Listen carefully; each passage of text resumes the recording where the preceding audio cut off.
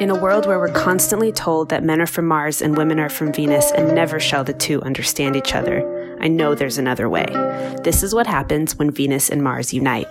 Tune in for conversations about masculine and feminine embodiment in ourselves and in the world around us, relationships, marriage, parenthood, love, purpose, dating, and everything in between. This is the Venus and Mars podcast, and I'm your host, Anya Shack. All right. It looks like we're actually recording, and I'm now learning how to use Zencastr for the first time. This is exciting. We're doing this. We're getting on here because God knows I love talking about men, women, masculinity, femininity, yin, yang, how we can build bridges that bring us closer together instead of tearing us further and further apart, as is so obvious in so much of the media we see. I'm Anya Shack, and I will be with you all today.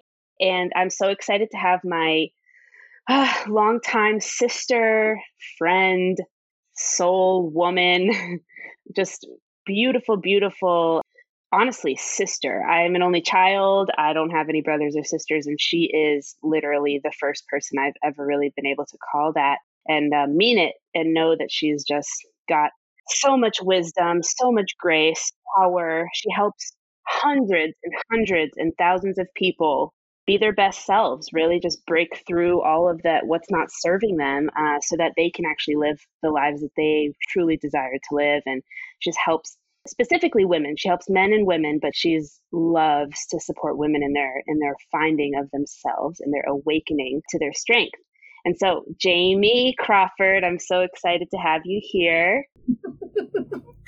I love this so much. Can I tell you that this is to be in conversation with you is seeing the realization of a conversation that has been 2 years in the making.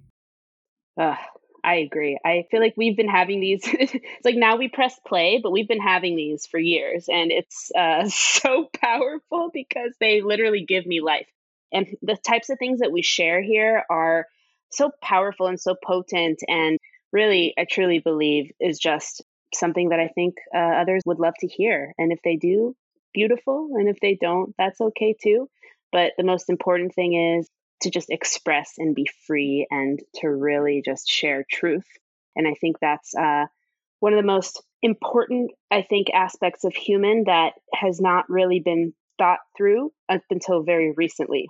Creative expression as a means for health and wealth and well-being. And that's really what life's about. There's actually this quote that I read from this professor. Anyway, I'm going to butcher it, but he essentially said, historically, work has been about using our muscles. In most recent history, it's been about using our brains. But the future of work relies on using our hearts. So we have a lot to talk about. There's so many things that I think are just quite important. But what I really want to get started with today, that this is a topic that has been kind of just bubbling under my skin for years, but definitely for the past few months. And I really want to deconstruct the male gaze. I want to talk about the male gaze, and I want to do it with you, Jamie, because I know that as women, I think it's a powerful place to be because men can talk about it all they want, but really the true subject of the male gaze is us right here. And so I wanted to deconstruct it, talk about the different elements of the male gaze. What is it? And how does it really come alive in our culture, especially in modern times? How was it used in historical times? And I want to jump in by setting us up a little bit here. And then I'm going to ask you to jump in, Jamie. So first off, I'm now looking for something that I saved. And I wanted to just start by reading this. There's a book called Ways of Seeing by John Berger, I think. And I read this a few years ago, actually, when I was doing work on the Gender Gap X Prize Foundation. And we were doing a lot of work around just what is it that is a gap for women, whether it be John Berger. That's right. It's John Berger. Thanks, Jamie. Killing it. So to be born a woman has been to be born within an allotted and confined space into the keeping of men. The social presence of women has developed as a result of their ingenuity in living under such tutelage within such a limited space. So a man is basically a man. What this book talks about is that he is himself and his actions are his alone, and he just moves through life deciding what he will do and doing those things. Whereas a woman, she's split into two people because she is herself and creating her world and doing the actions that she does. And also has the constant feeling that she is being watched by a man. So she's basically thinking two-dimensionally. She's split into two. She essentially, at the end here, to simplify it really, men act, women appear. Men look at women, women watch themselves being looked at. So he says it in this book in more of a negative context. It's how can we kind of stop this? But then I think on the other side of things, if we think about things like yin and yang, just ancient Chinese traditions and how we talk about balance and how we talk about the feminine and the masculine, we know that the feminine truly wants to shine, express, be, exude, whereas the masculine wants to kind of sit back and watch the world. And that is why we have women expressing, men watching women express. And I really just want to start this conversation, want to get your perspective on the male gaze. And I want to really ask the question, like, is it so wrong? Because I don't think so. And I want to get there, but I want to ask your question first. So talk to me. What do you think? I appreciate that you relayed that quote in its nature of negative skewing, because it is through the skewing process that we will actually relate to these principles as either good or bad or right or wrong. And then we'll build an entire world of relating to men or women based upon that concept of how we see it as bad or good. And the issue with that is that we can end up suppressing parts of us in an effort not to demonstrate what is so natural to the masculine or feminine. So I'm going to counter what might have been presented as a negative foundation for that context with a positive one, and remark that it is throughout history that women have also, and I say women in relationship to the feminine, only for the context of this conversation, but women have been the object of musing, of inspiration, of inciting conflict in order to overcome. They have been the object of poetry and new narratives that talk about the heroic journey. There's always this sentiment of a woman that is of royalty in her nature, that backs up her king, that is literally responsible for the creation of the home, that is this empowered structure in a man's fortitude and how he pursues life. There's a lot of people that would argue that men could live in a box if it weren't for women. So there's a lot that could come with a man being an observation of a woman's natural creative expression and how he then promotes his own drive, his ambition, his natural goal seeking, his hunter comes alive when he sees her dancing, expressing, play, fun. And the conversations that I've had a lot with my male friends, there's always that, when are you most free with your woman? Well, when she's happy. How do you know she's happy? Well, when she's having fun, when she's playing, when she's laughing, when she's excited. And I sit there and I think about that and I'm just like, oh, when she's most in her feminine. So how do you respond to that? What does that do for you? Well, I want to provide for her. I want to do more in my business. I want to seek out ways to grow myself. I want to expand who I am. And so I only see that as a positive thing. Now, granted, that's the framework that I come from, but this is so important because if we're talking about creative expression and how it could add to the dynamic between the masculine and feminine, this is the permission that women need. Don't you think?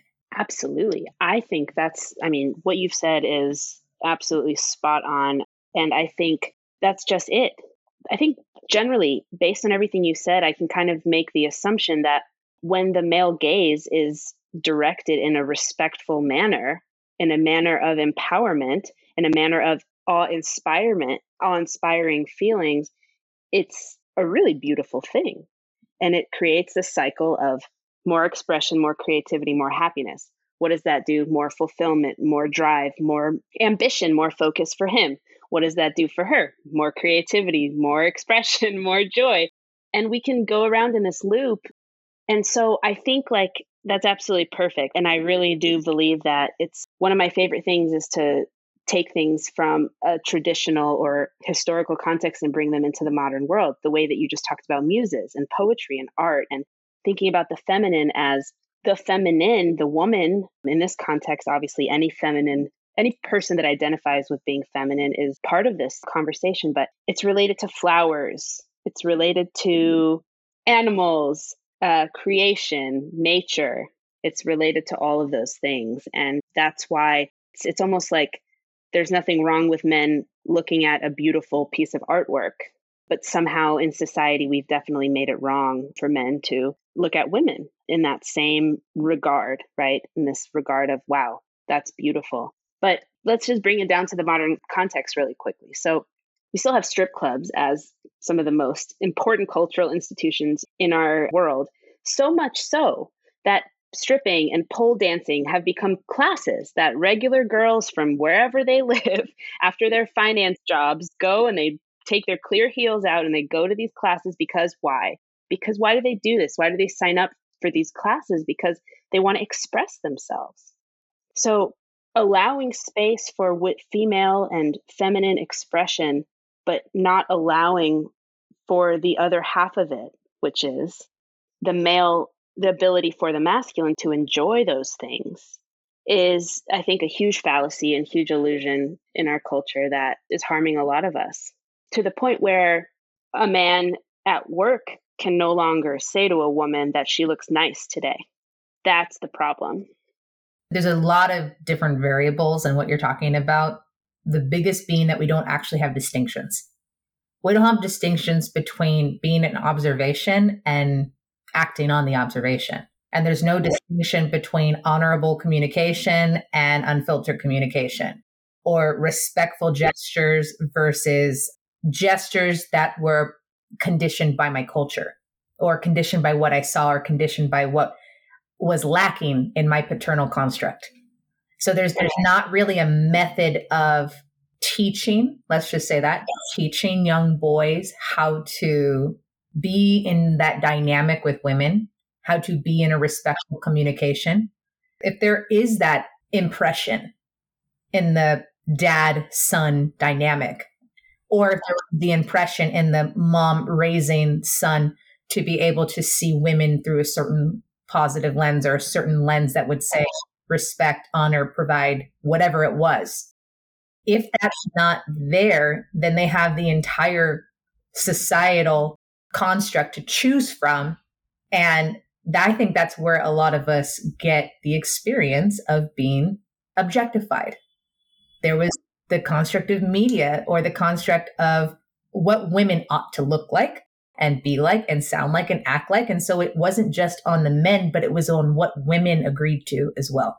It was on what we did as a culture to put her on this pedestal as the object, and how we agreed, I will be the object. And at one point we said, but I don't want to be this object anymore. And now we're sitting there, and instead of as a society having a brand new conversation together about what this is, we've sat there and said, stop looking at me. Exactly. Don't look at me. Don't talk about me like this. This is threatening to me, which is like, it sucks because we're not giving space for men to come into a new agreement about what maybe women represent as a whole. We're simply making them wrong for being what has been so natural to them. Men observe. Men are generally visual beings. This is how they perceive the physical world around them, and they're enticed by it. They're turned off by it. They want to engage with it. They want to walk away with it. And the masculine is so direct in its nature that that's how it says, I will walk this way, or I will walk the other way. And it looks at her and it says, I want to walk that way. I want to engage with that. That is what I desire. And the foundation of masculine desire is through observation. If he cannot be in observation, it's very challenging for him to want and desire at all. 100%.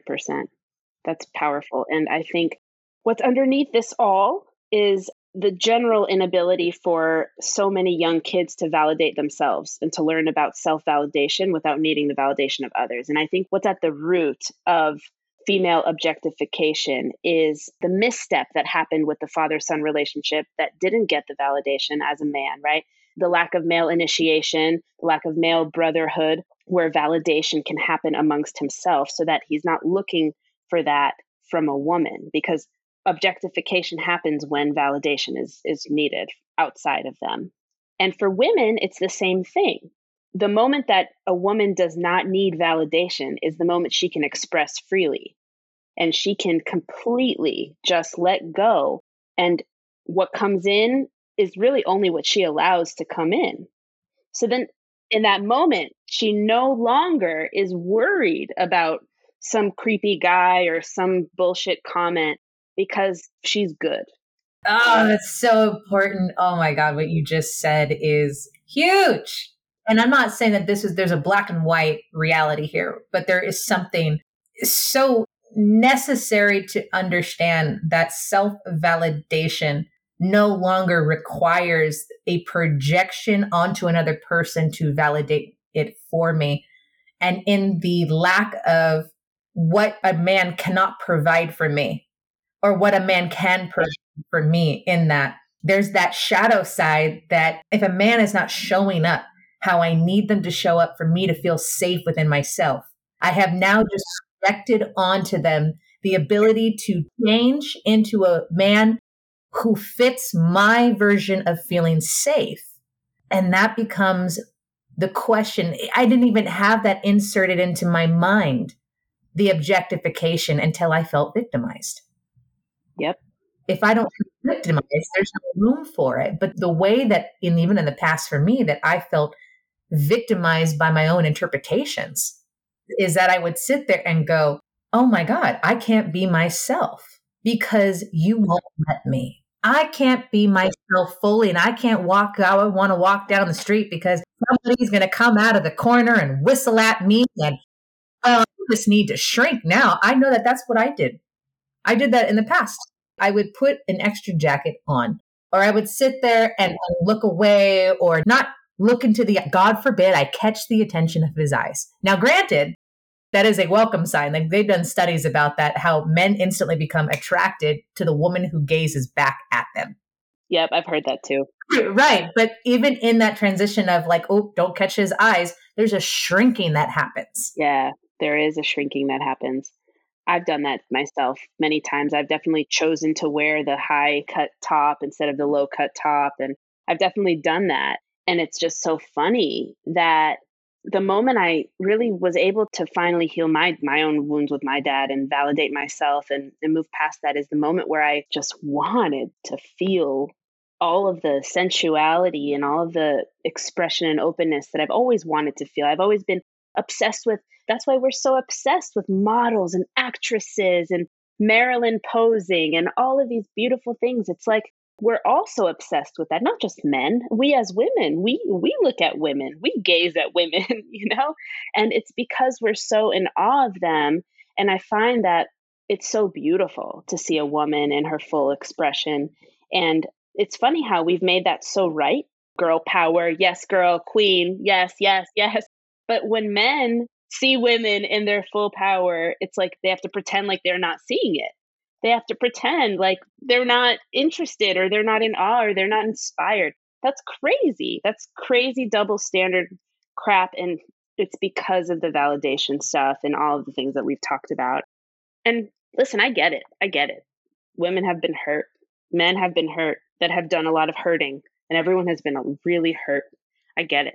But I think that's the thing that I care about the most is just we can't let the next generation of boys be scared to be men, be scared to be themselves.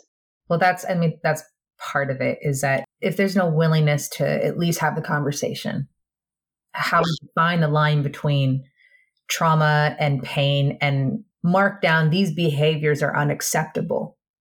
These behaviors, not men, are unacceptable.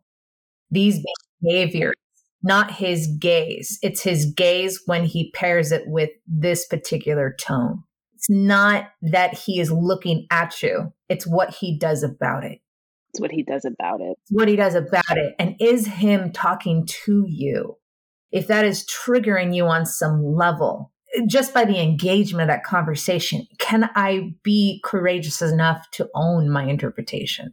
Could I be willing to look at why it feels so damaging in the moment and where that comes from so I can seek my own healing? Because it's going to hurt until I'm whole. It's going to hurt until my wounds are healed.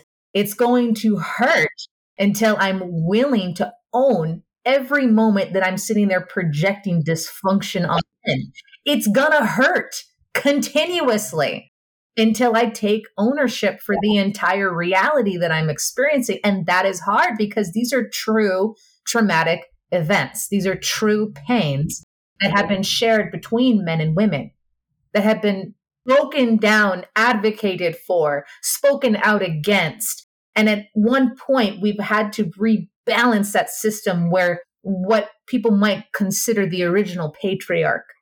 We've had many different definitions of patriarch since, but the original advocacy, which was to restore the female empowerment, which is to restore her vocal authority, to restore her sovereignty in herself, to restore her own confidence. That was the original intent of the feminist movement, was to bring that back into balance. But somewhere in the balancing, we tilted it and we tipped it over and said, all those behaviors and expressions of the masculine get to go too. You get to go with it because we are now entering a society that in order for us to be empowered women, men, you have to shrink. You have to back down. You have to stop talking in the way that you do so that I can feel safe. And not to say that so I can feel honored, because that's not the conversation that we're in. But what if we were to have that conversation? What makes me feel honored is, what makes me feel respected is, how I can create respect among the men in my life is, how I can give that permission to them while I'm asking for permission. Because that's, we turn too hard. So now we're in a new conversation of how do we merge back to the center where there is balanced opportunity for both to express equally. There's balanced opportunity for us to revisualize what it means to be a woman and a man in this world, because that's changed. The entire construct of what it means to be man and woman has changed, and we have yet to have a new conversation about what that even means. We are dragging generational institutions into the present, and they don't even fit anymore. And so as we're dragging and manipulating the concepts, we have this whole movement of let's bring back the old ways. Hilarious. It always happens, right? Whenever there's big changes. Yes, because there was something that we did in an effort to transform and evolve that dynamic with each other. We kind of took it into something that wasn't healthy, that wasn't natural to male and female expression. And so this idea of wanting to go back to the old ways or bring back traditional concepts of masculine and feminine is for us to come into an agreement and have a conversation, because we're still in the conversation. I don't know what it is. I'm still understanding, like at a spiritual level, what masculine and feminine actually is. I think that we have all different ideas of it. It's amazing. Honestly, let's just remind everyone that the actual term masculinity is yet to be defined in a modern context. If you Google these terms, feminism, femininity, masculinity, masculinism, which is something no one wants to talk about, but there's room there to define that word, because that's what should be sitting next to feminism, not masculinity. Yes. Masculinity should be sitting next to femininity, but we as a culture haven't figured that one out yet. So we're in the conversation. Like you said, you're just so powerfully stating such truths that it's really easy for big chunks of people to just rally around a few notions of what life should be without the nuance. Because it's hard. Nuance is hard between 1 and 2 people, let alone between millions. So makes sense. Individual experience is always going to trump cultural expectation, because you can't tell me what I haven't gone through and have gone through. If I'm going to sit there and when I hear this conversation, if I've got an experience that is still so traumatic and so real for me, I might respond to this entire podcast as you've never lived my life. You've never been where I've been. You haven't experienced the abuse that I have. And this is not to advocate a sense of reality about what masculinity is and what it is not based on abuse, because abuse is its own category. Abuse is its own category, whether it was done by a man or a woman, it doesn't matter. Abuse is never acceptable. And once we put abuse into the conversation between masculine and feminine dynamics, we lose all opportunity to rewrite who men and women are, because now I've linked all men are destructive. All men are rapists.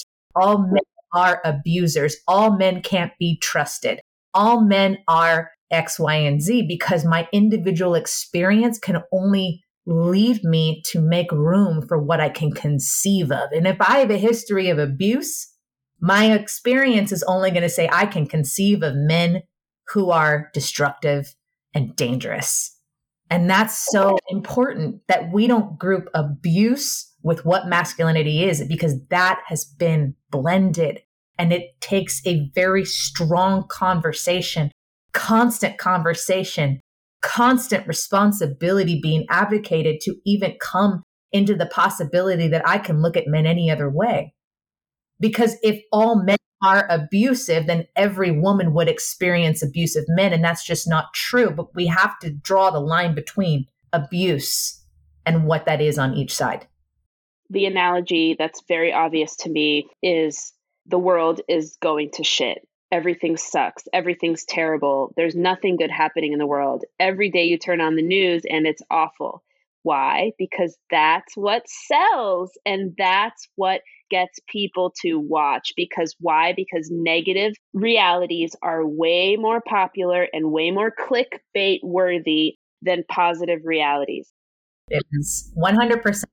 It's our negative bias. It's psychologically it's sound. Negative bias. Negative bias. And we will always seek for the dramatic version that is negatively enhanced and that is drawing forth whatever in us that we are skewed to look at as dark or as hopeless or whatever it is. It's just a negative bias. It's part of the human conditioning. And if we don't know that, though, and this is what I hope that people can hear in this, is that if we're not understanding that our human condition comes standard with negative bias tendencies, if I understand that that's built into all of us, that's built into society, then I can start to question what it is that I'm actually being drawn towards.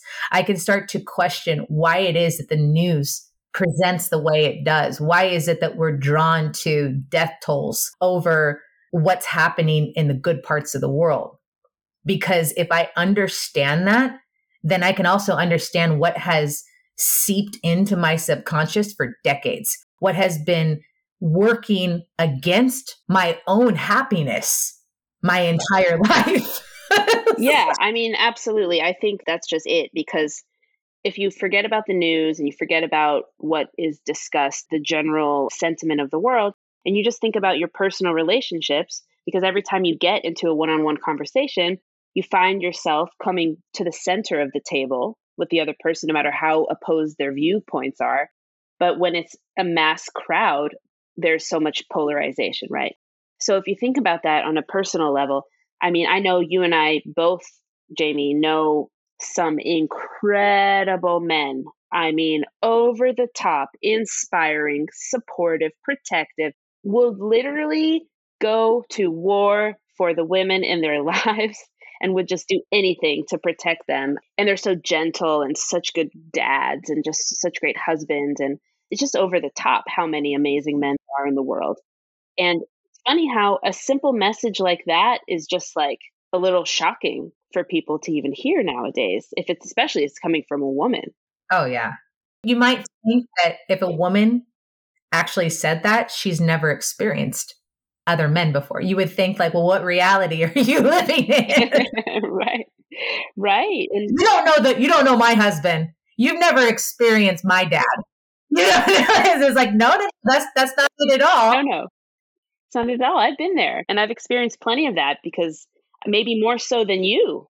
Yeah, we've been in a relationship with men like that. We were raised by men like that. And before we say men like that, what we're really referring to is men that have not been in their fullest potential, men that have also been walking around with damaged past and generational wounds and toxic tendencies. We know those.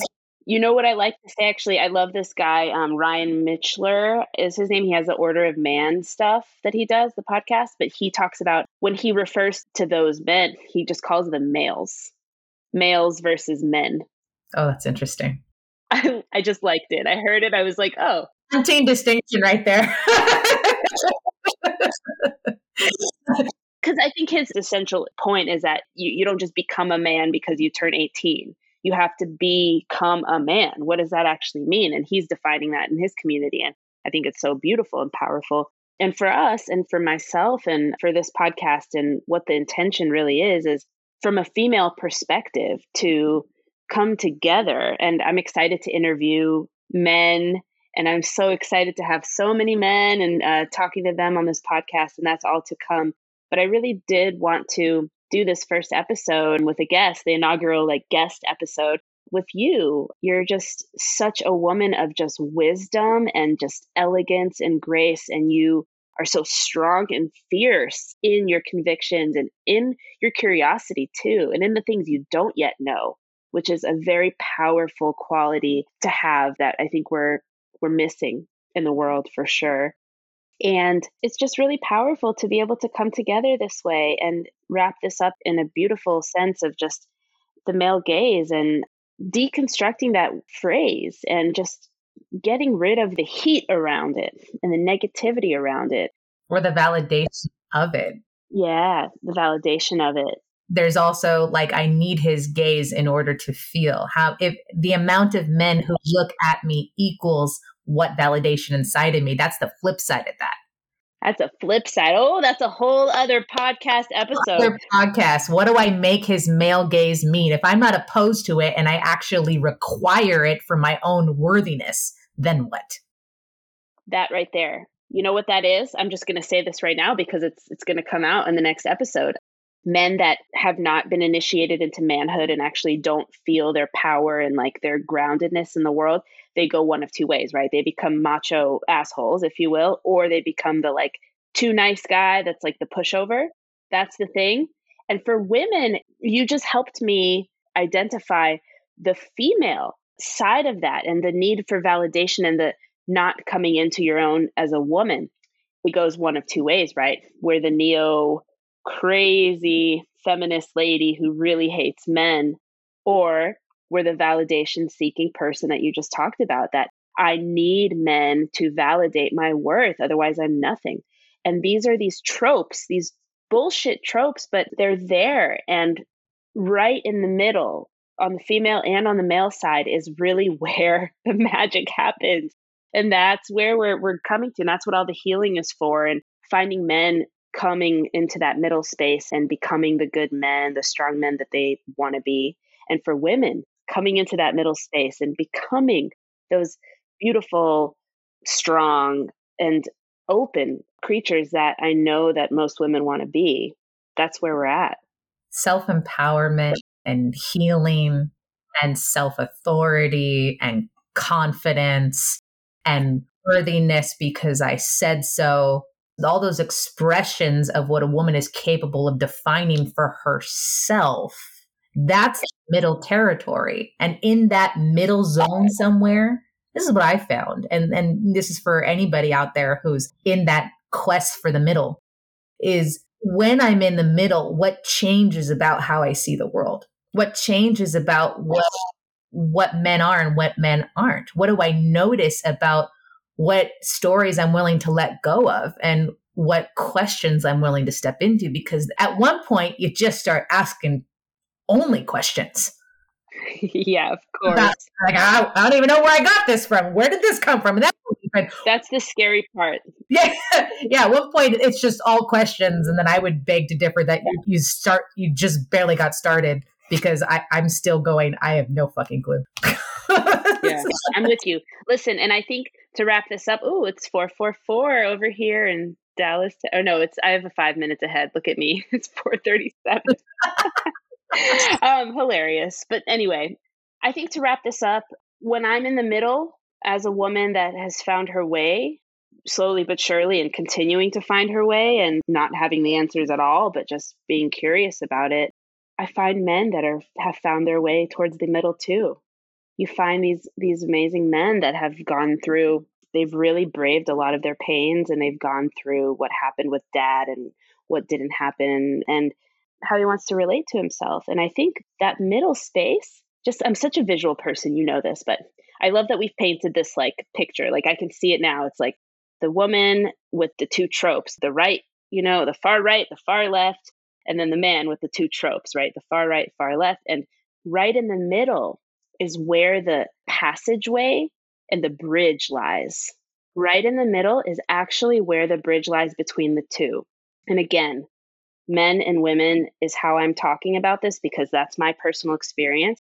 But this is a masculine, feminine conversation. So anyone that identifies masculine is related to this. Anyone that identifies feminine. And so that bridge is this podcast.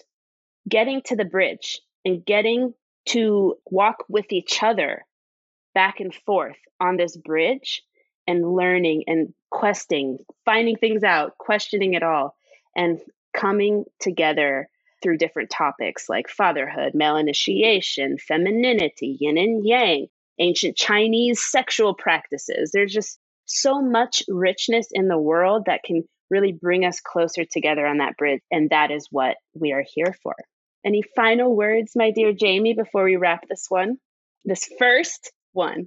Oh, I'm so excited for the birth of this. You're going to have incredible guests on this podcast, and there's going to be some enlightening, awakening, insightful conversations that happen on here because this is what we're in. We're in one giant conversation of what if and what could be and what's happening right now. And so I'm just so grateful for you. I'm so excited for you to own this and claim this on it. This has been something that I've wanted for you for such a long time because you are just a massive vat of life experiential wisdom and you are made for this. And I'm just so excited to be able to share this space and walk this path with you. I love you. So much love. I love you. I love you. I love you. And I love all of you out there. This is the Venus and Mars podcast. We are coming together, right in the middle, as we just said. Sending love to you all. And until next time, this is Anya Shack.